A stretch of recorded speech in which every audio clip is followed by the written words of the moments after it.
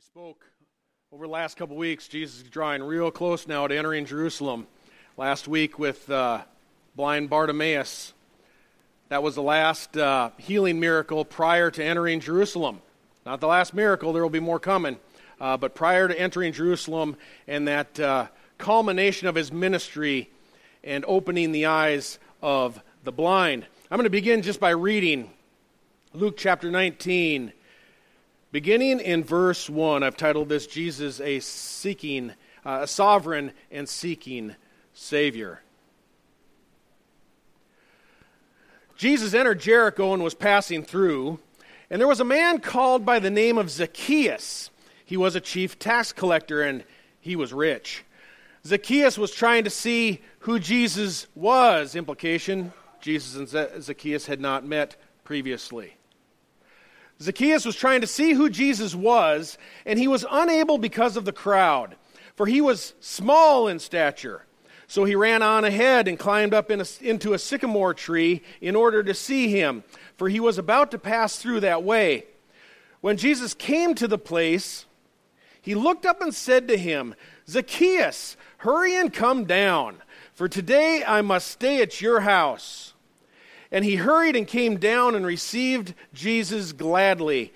When they saw it, they all began to grumble, saying, "He has gone to be the guest of a man who is a sinner."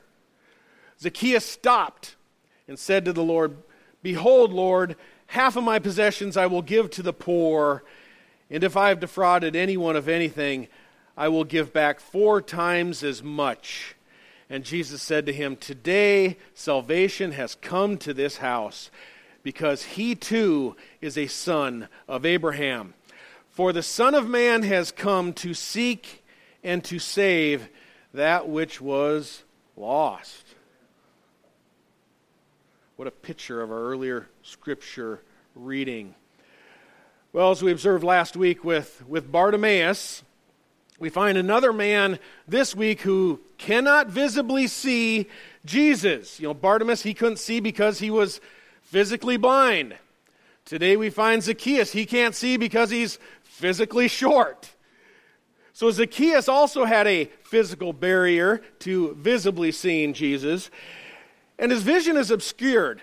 And it's due to the fact there's a big stir going on in this town of Jericho now because Jesus has in fact restored the sight of Bartimaeus. So there's an increasing awareness, there is a increasing energy among the people because a local man who they knew, one who used to sit by the road and beg, who was blind for a long time, he is now walking into Jericho following Jesus with the rest of the people.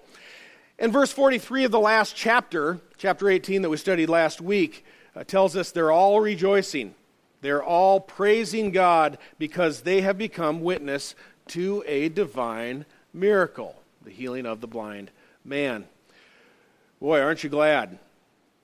Aren't you glad that the Old Testament prophets, that they didn't prophesy or predict that the Messiah would be verified by the sign of relieving lower back pain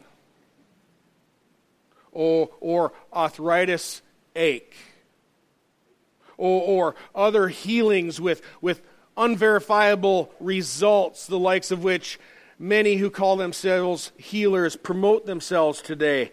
Many are accompanied, many today, by miracles that can be fabricated results, some of which can be imitated by an aspirin, folks. Those aren't miraculous healings. With Jesus, the clinically blind see. It's verifiable. Very difficult to fake that, by the way. Very difficult to fake blindness. And such healings, you will find, are never achieved today.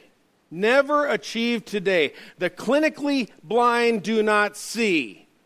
Those who are dead, like Lazarus, those who are dead do not rise. Lepers aren't spontaneously cleansed today. And all of Jesus' miracles were immediate and complete.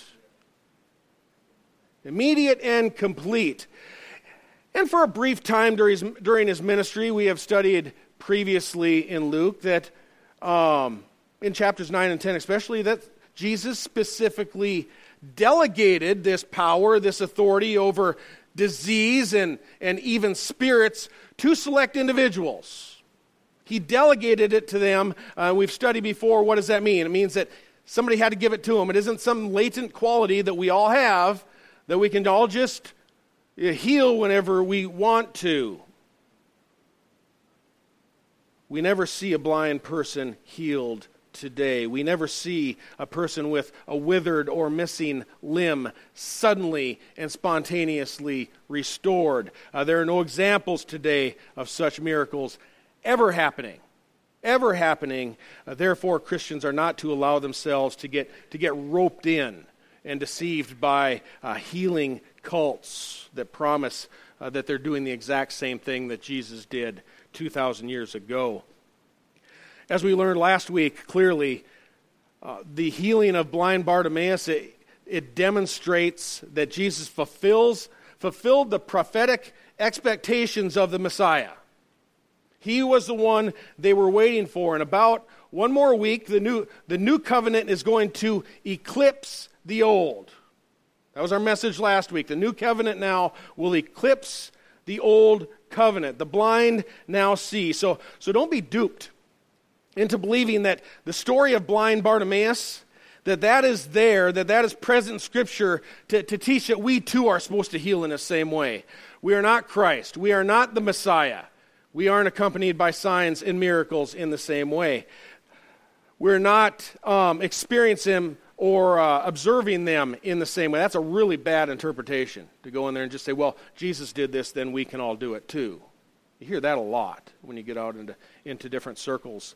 That doesn't mean, as you'll learn if you come to the membership orientation next week and the week after, part A and B at 9:15, right behind us, though we are cessationists and we say those sign miracles do not occur today, that does not mean that we don't believe that God can heal, or does. That doesn't mean that. What we have is that the people on television aren't doing it, all right? They're roping people into that which is falsified. We never see limbs restored and things like that today. Nonetheless, here's the kicker. Miracles still happen. Well, no, we don't find empty graves. There are no missing limbs of soldiers who have returned after war fully restored. We don't see that either. You don't see it in remote areas of the globe. I've known missionaries with New Tribes Mission over in New Guinea. No, it isn't happening there either. Not those types of miracles. But we have become witnesses to something miraculous. And our response should be the same as that of these people who have seen Bartimaeus healed. We should worship and glorify God. Folks, that is exactly, by the way, what we do here on Sunday.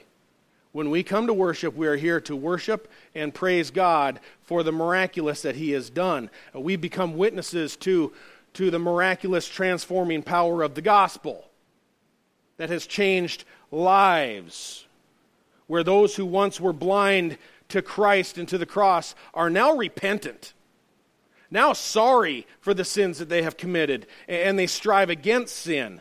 If you are a Christian today, you've experienced it in your life as I have experienced it in mine. If you are a Christian, you have had a heart and a mind that is made alive to God. Made alive to God. Folks, that is a divine miracle. That is a divine miracle. So today, we are going to get a glimpse of a camel passing through the eye of a needle. One that we studied here just in the last chapter. The camel's name? Zacchaeus. Zacchaeus the camel. He's a tax gatherer in the district of Jericho. In fact, folks, he is a chief tax gatherer. That is no small position to achieve, by the way. Jericho, as we learned last week, it was a very prosperous agrarian community. Agriculture was the primary industry of that day, pretty important one in every day, right? If people don't eat, it doesn't matter how many new Lexuses you got in the driveway, right? Food is important. It's no different in this day. So Jericho, due to this wealth, began to grow to have a lot of interest in the region. A lot of people were wanting to move there, were wanting to establish themselves there because they had this diverse and abundant supply of flowers and fruits and honey, balsam, even cypress trees that were used for building materials. They had a very diverse economy. The name Jericho, as we learned last week, meant place of fragrance due to all the beautiful flowers that grew there. It was a very nice, fragrant, beautiful place. Due to its lower elevation as compared to Jerusalem and surrounding areas, the climate was moderate. People sought to move there. Others who were passing through would love to stop in and smell the roses for a while. It's a great place to stop off if you were on your way to the Passover in Jerusalem. As a commercial trading center then, it had a booming economy. There were many people, there was much valuable property, and lots of merchandise to be purchased and taxed. History tells us that to become a tax gatherer under Rome, you bid to be awarded that position.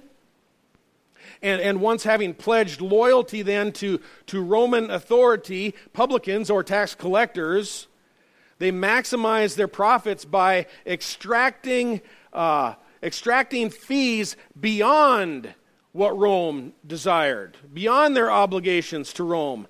There were many levels of taxation. Looked a lot like us, actually. There were many levels of taxation in the society of tax gatherers, or the guild of tax gatherers, whatever you want to call it. It was structured somewhat like a pyramid. You work your way to the top.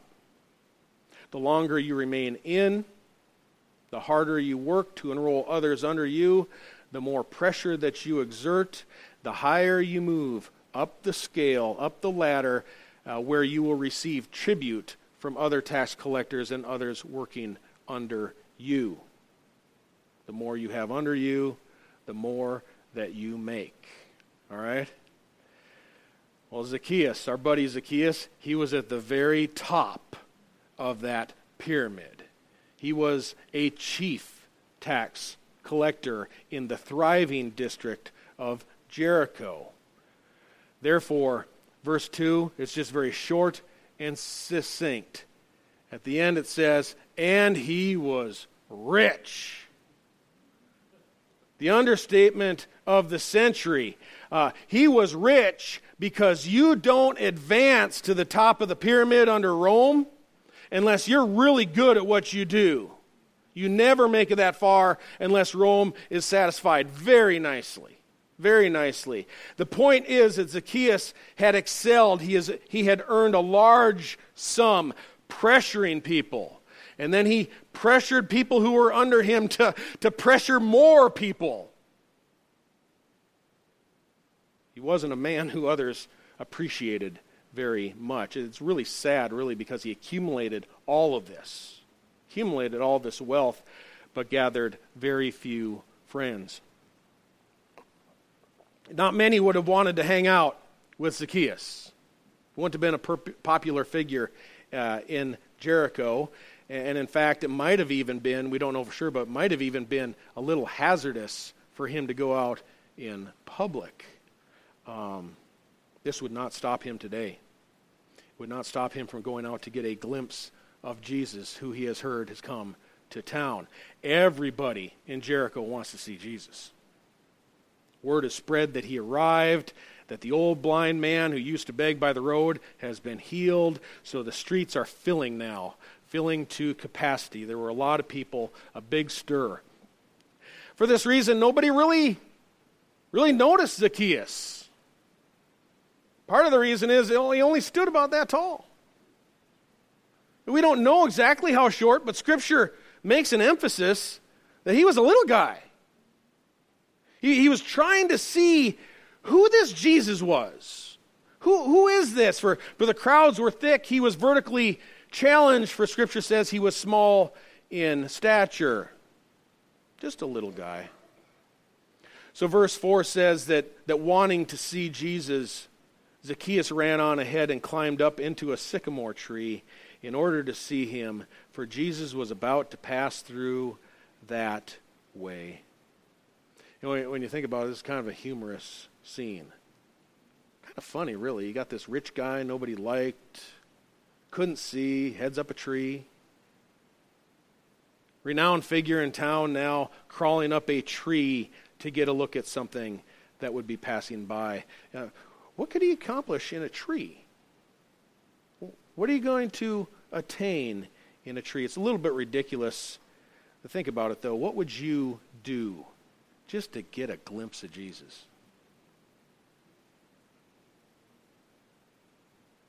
If you think back to your past, that is assuming that you're a Christian today, and you recall when the grace of God first started to nudge you, first began to draw you out of the darkness and into the light. If you remember, you started doing some funny things. I know I did. Eventually, your friends probably thought you were acting a little stranger as you drew closer to him as well. In fact, your friends might have thought that you're a little bit crazy.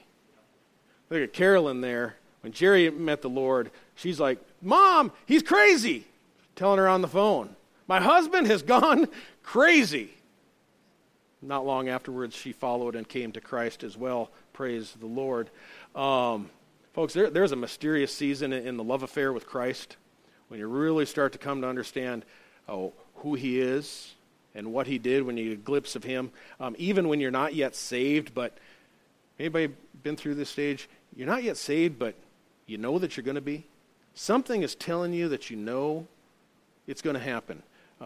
There are early workings of the Holy Spirit upon the human heart, even prior to salvation, when we still haven't met him, where God is nudging us closer to that day, closer to that event of meeting Christ, and we're just trying to get a glimpse of him. Can I just get a peek at who this Jesus is? There's an old hymn that goes, "Turn your eyes upon Jesus.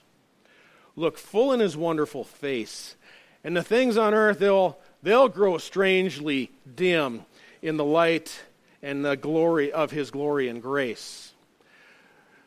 So Zacchaeus here is trying to feast his eyes on the Savior. I'm able to look back now, I'm sure you can as well. I can identify periods in my childhood, many years before I ever came to Christ, and then other periods later, even in a season of sinful rebellion, once a prodigal of God myself, when even as I remained lost, I knew inside my soul that I belonged to him. Anybody experienced that? Even when I was really young, had not yet trusted Christ. John Calvin himself writes about this phenomenon and the curious Zacchaeus. Listen to this. This is great. This is among the crowd he's speaking here now. Calvin says, "Some were led, no doubt by vain curiosity, to run even from distant places for the purpose of seeing Christ. But the event showed that the mind of Zacchaeus contained some seed of piety.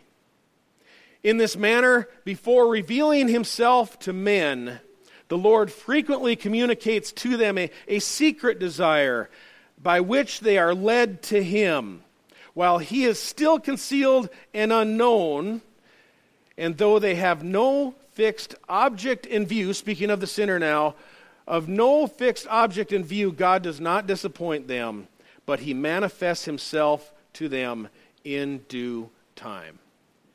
In the Lord's timing, it all comes to fruition. This is the day. This is the day that Jesus came looking for Zacchaeus. And he found him.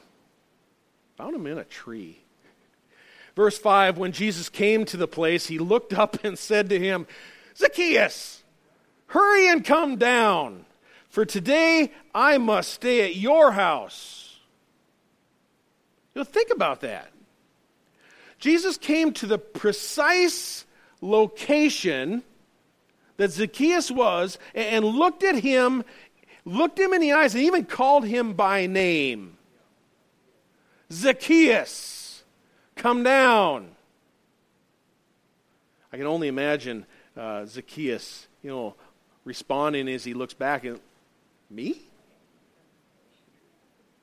I'm Zacchaeus. I mean, I'm the tax collector that nobody likes. You want me to come? I'm a sinner. Have you ever had to admit that to God? Me? But I'm a sinner. But the divine Son has the ability to reply, folks, I know exactly who you are, Zacchaeus. I just called you by name. In fact, you look at Jeremiah 1 verse 5, it says, before I formed you in the womb, I knew you. And before you were born, I set you apart as holy. He consecrated him, set him apart before Jeremiah was even born.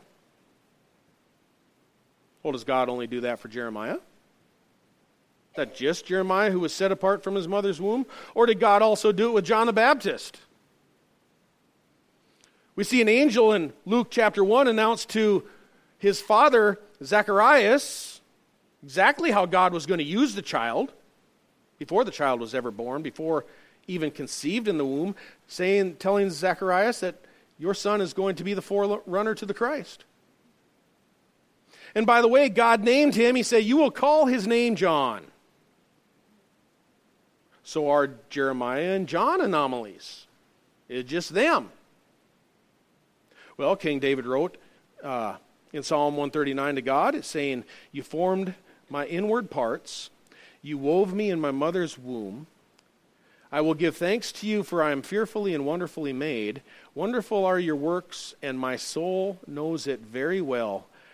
My frame was not hidden from you when I was made in secret, and skillfully wrought in the depths of the earth. Your eyes have seen my unformed substance, says David, and in your book were written all of the days that were ordained for me, when there was not as yet one of them.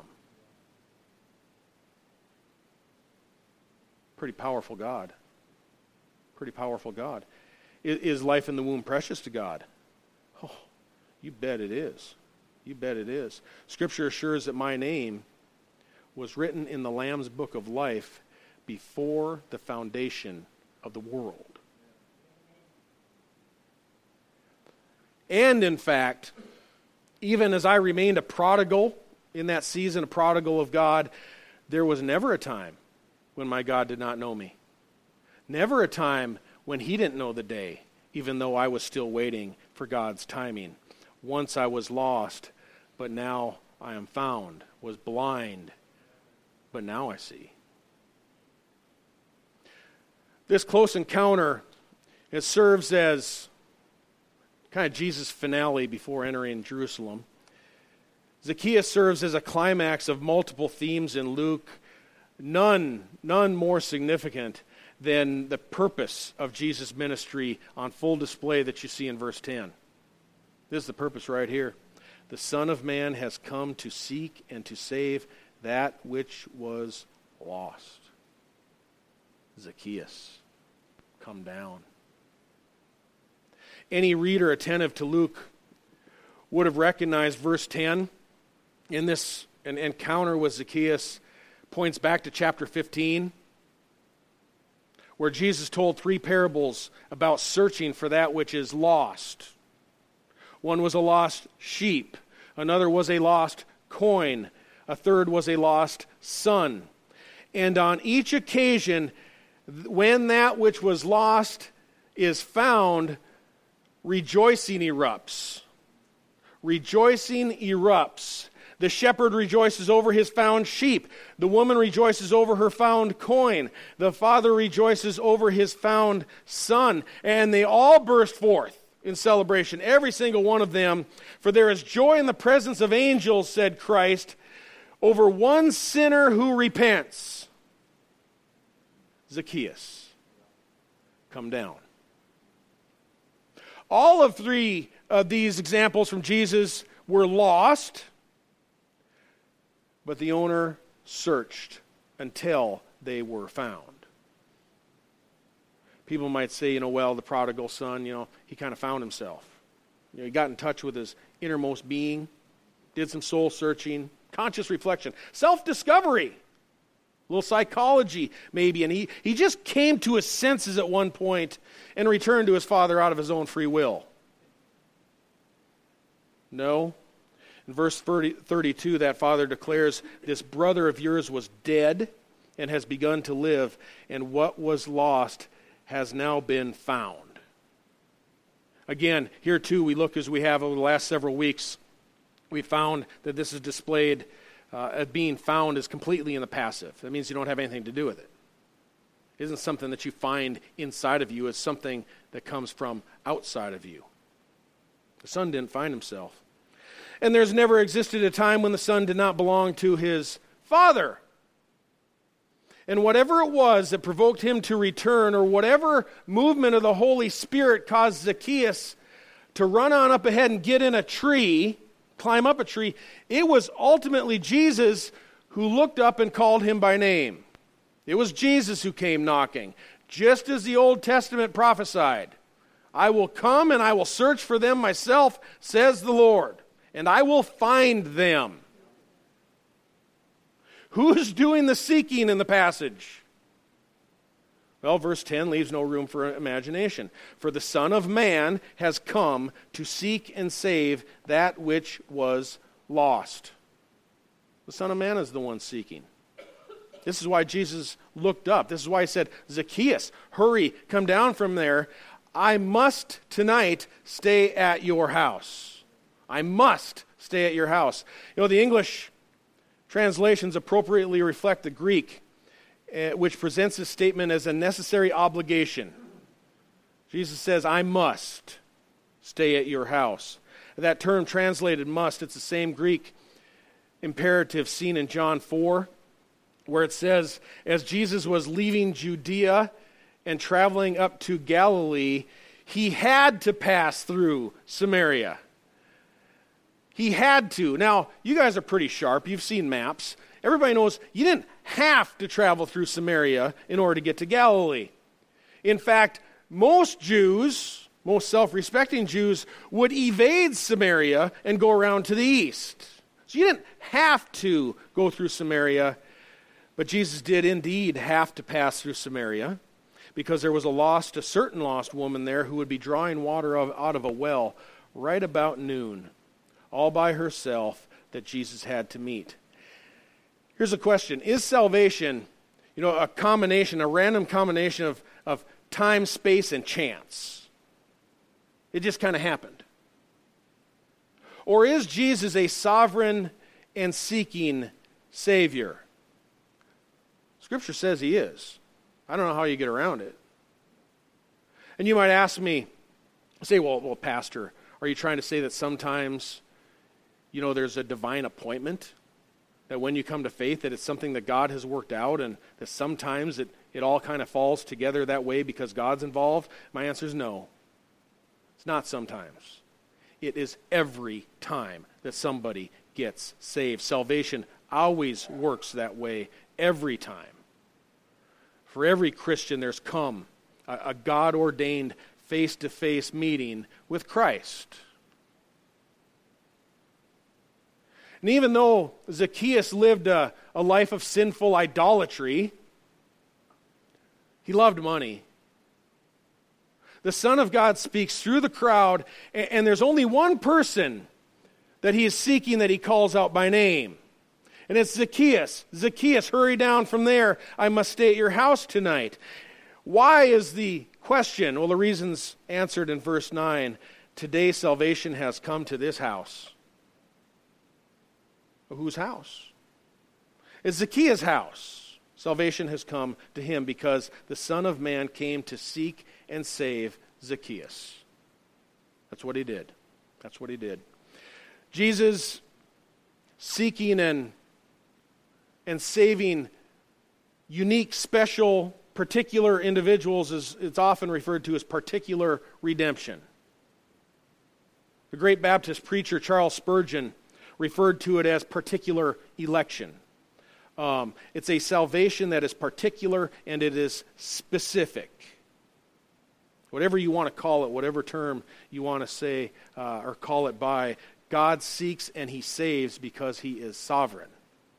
He is a sovereign God. By contrast, this is just by contrast now, because there's really only two ways you can look at it. Either God intervenes and uses his sovereignty to intervene, or he's hands off completely. It's one or the other. It isn't like, well, it's partially. Either God is sovereign or man is sovereign. So by contrast, Methodist and Wesleyan theology, that's what they call Arminian. And that proposes Jesus doesn't seek and save anyone particular at all. Only that he died on the cross to make salvation generally possible. Such does not believe the Son of Man seeks and saves that which was lost. Don't believe that. Or if Jesus does seek, he doesn't do a real great job of it, and some slip through. Or if he does save, it's an incomplete salvation and a failure. So Arminian theology has an incredibly difficult time reconciling these passages of the Bible. It says that God is sovereign, that he's in control, that he has chosen, and we are his elect. They have a difficult time with that. But if Jesus came with the purpose to seek and to save Zacchaeus, if that was his purpose, and you and me and the other Christians as particular objects of his divine affection while you were still dead in your sins and lost, if God has done that, as Scripture assures us he has done, how should knowing that affect your worship? How should your response of worship and adoration be affected? You should be saying, me? But I'm Zacchaeus. I'm a sinner. Why would he come to find me? What's special about me? Nothing. Nothing. That's the beauty of it. You don't have to be special. You don't have to be beautiful. You don't have to be rich. God seeks and saves. Why is nobody else in the crowd called out by name? Not represented as calling out by name. Well, this is what the crowd wants to know.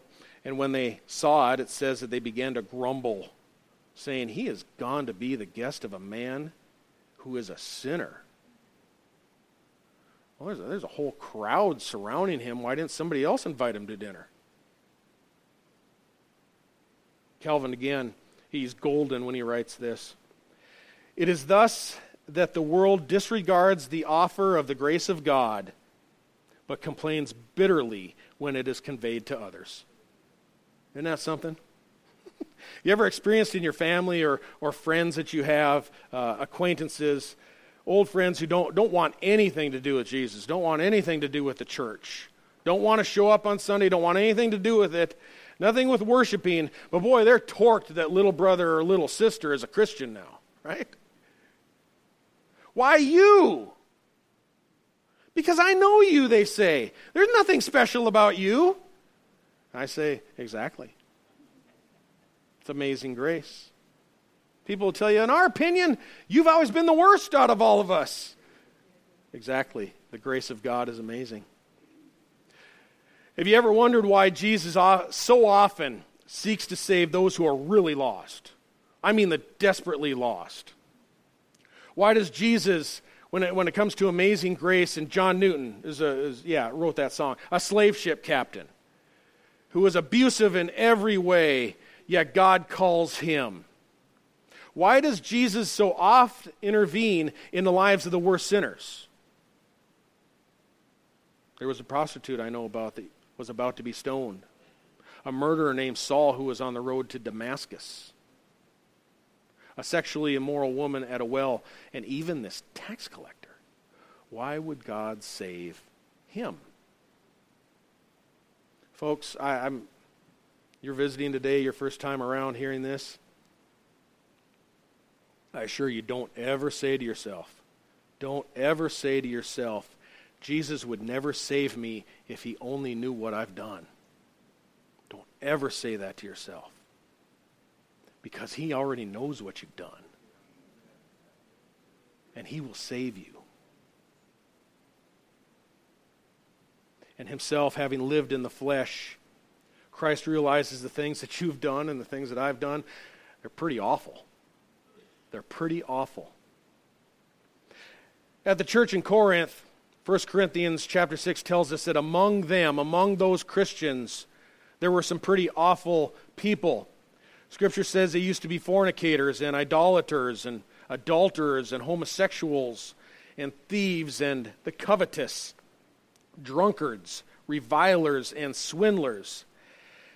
And the Apostle Paul concludes, such were some of you. But you were washed. But you were sanctified. Again, that means consecrated or made holy, set apart to God. You were sanctified and you were justified in the name of the Lord Jesus Christ. And of all the people in Jericho, why does God save Zacchaeus?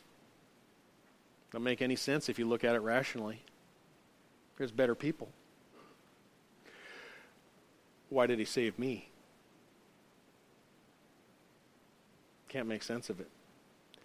In Scripture, we're not provided a list of criteria of why God chooses to save some.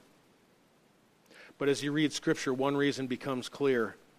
Unlike Pharisees, not like Pharisees, sinful people won't take credit for their salvation. No way I'm taking credit for it. Not one little iota. We can easily confess, I was completely insane. I was insanely lost. I was super lost. We can confess I was bonkers for sin. Everything that I did, sin defined me. Drunkards will say, when I was a drunkard, everything in my life was around booze. Couldn't wait till the next time I could party. My whole social life, my whole identity revolved around it. Can't wait until the next time. The same is true for homosexuals. A homosexual will tell you how before Christ, his whole life was characterized by sexual exploits. How it saturated his behavior and his decisions. It defined his identity. Likewise, a covetous person. Covetous person, someone who loves other people's stuff. Really can't get enough stuff. They're idolatrous. It consumes them. And if you ask their friends, all of them would say that sin defines them. Think about it just for a second. What was yours? Or how many did you have that defined your behavior? A second reason God saves the worst of sinners is that so when the Holy Spirit takes up residence in your life, people around you are going to witness an amazing change. A big change. People who know us will be astonished at how God has transformed us from the inside out. And the evidence is repentance. Repentance means a change of mind, a turning of your mind, a turning of your heart, a turning toward Christ, a turning away from sin. And repentance is the transformation we see with Zacchaeus. He was a swindler and a cheat. His whole life had revolved around money and concocting ways of extracting more of it. And suddenly, after one encounter with Christ, his mind is completely changed. Folks, this is repentance right here. The people were grumbling because Jesus is going to stay at the house of Zacchaeus. So hearing that crowd, Zacchaeus stopped and said to the Lord, "Behold, Lord, half of my possessions I will give to the poor. And if I've defrauded anyone of anything, I will give back 4 times as much." He has turned. He has turned. Repentance, that is a fruit of salvation. It's guaranteed for you. You can't have salvation without repentance. Old Charles Ryrie at Dallas Seminary used to say they're like two sides of the same coin.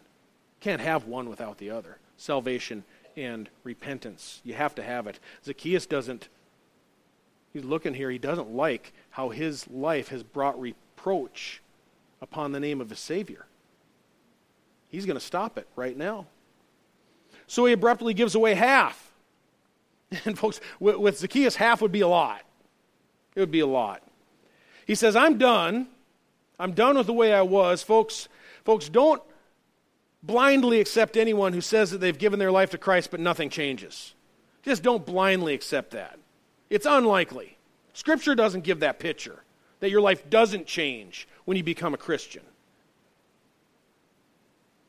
And if Zacchaeus, if he defrauded anyone, which he surely did, he promised, I'm going to restore them 4 times. 4 times. The fact that he did this publicly is suggesting to everyone, you know what? You can test me. You can test me. How can we explain a man forsaking a fortune that has taken years to amass? How do you explain a sexually immoral person who suddenly stops fornicating? Or a thief who suddenly stops stealing? Or a blasphemer who immediately stops blaspheming? Or whatever sin used to define you? How do you explain that you've stopped? There's only one explanation. It's the power of God that has transformed the heart miraculously. Jesus said, that which is not possible with man is possible with God. That's Luke 18, verse 27. Zacchaeus is the camel that has passed through the eye of a needle, and a rich man has just entered the kingdom of God. He is the fulfillment of chapter 18. He has passed from death unto life. The shepherd has found his sheep. The prodigal has returned home. Today is a day to celebrate, for salvation has come to this house, for he too is a son of Abraham by faith. Mission accomplished, folks. A couple lessons to take home. God's searching and saving is very, very personal and specific. It's not indefinite and general. When he saves, he calls us by name. Has he called you by name? Has he called you? It is an irresistible call of grace, and his sheep hear his voice. Folks, Scripture is very optimistic. He's not going to lose any of his sheep. Jesus said, I'm the good shepherd, John 10:14.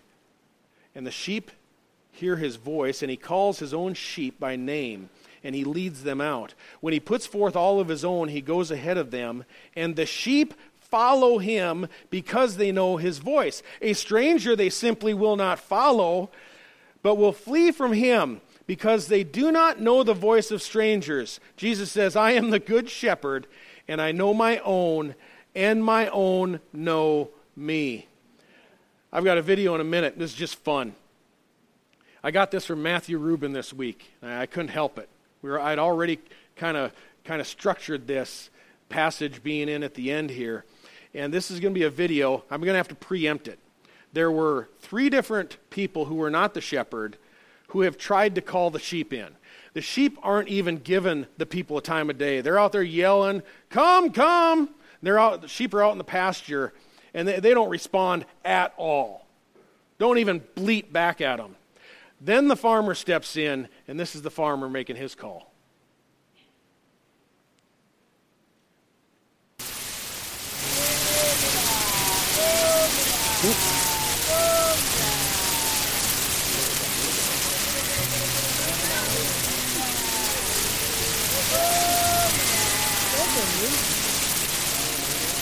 They're coming. Oh my God.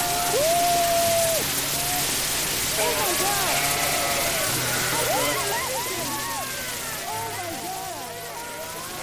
There you go.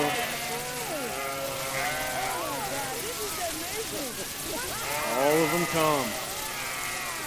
The shepherd steps in. He knows the sheep, and the sheep know him.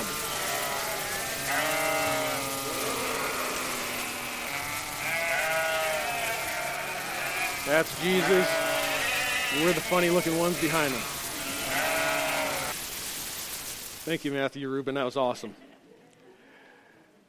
Again, the call of the shepherd is very specific and irresistible. Jesus said in John 6, no one can come to me unless the Father who sent me draws him. No one can come to me unless it has been granted him from the Father. And in John 6:37, all that the Father gives to me will come to me. And one who comes to me I will certainly not cast out. This is the will of him who sent me, that of all he has given me, I lose nothing. Zacchaeus, the lost sheep, has been found. Secondly, everyone, folks, all of us have a past. Don't be handicapped by your past. Jesus knows your past. If you hear his voice today, he calls upon you and he welcomes you to come and follow me. Forget about the past. The day of your calling is a divine appointment. Quit beating yourself up over your past. Come and follow him. A sinner who turns away from decades of sin to follow Jesus, folks, that is an incredible testimony to Christ. Incredible testimony of Zacchaeus. Think of the apostles, especially Paul the apostle, who was a murderer when he was Saul, turned his life around. Look at how God used him. A transformation of the life. It's the greatest evidence of spiritual conversion. Third and finally, notice how God has been working through your life the whole time. Probably from way back. And you heard something. You heard he was coming to town, and you responded. Let that be an inspiration to worship. Folks, God is your Father. If you belong to Christ, God is your Father, and he's been waiting for you to return home for a long time. Why don't you come? It's right to erupt in celebration, declaring that which was lost is found. Today is a day of celebration. Let's pray. Father, to think of the love that you have for us and how you came your very self to finish what needed to be done. As you walked the earth and called many to follow you, Lord, and then offered up your life as a sacrifice for sins.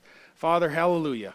That the lost have been found, that you have died for our sins on the cross, and that you rose again. Lord, strengthen us. And I'd ask that anyone here who thought that Jesus would never want them because of what their past holds, that you'd encourage their hearts to know that they need to answer that call and follow him. In Jesus' name we pray.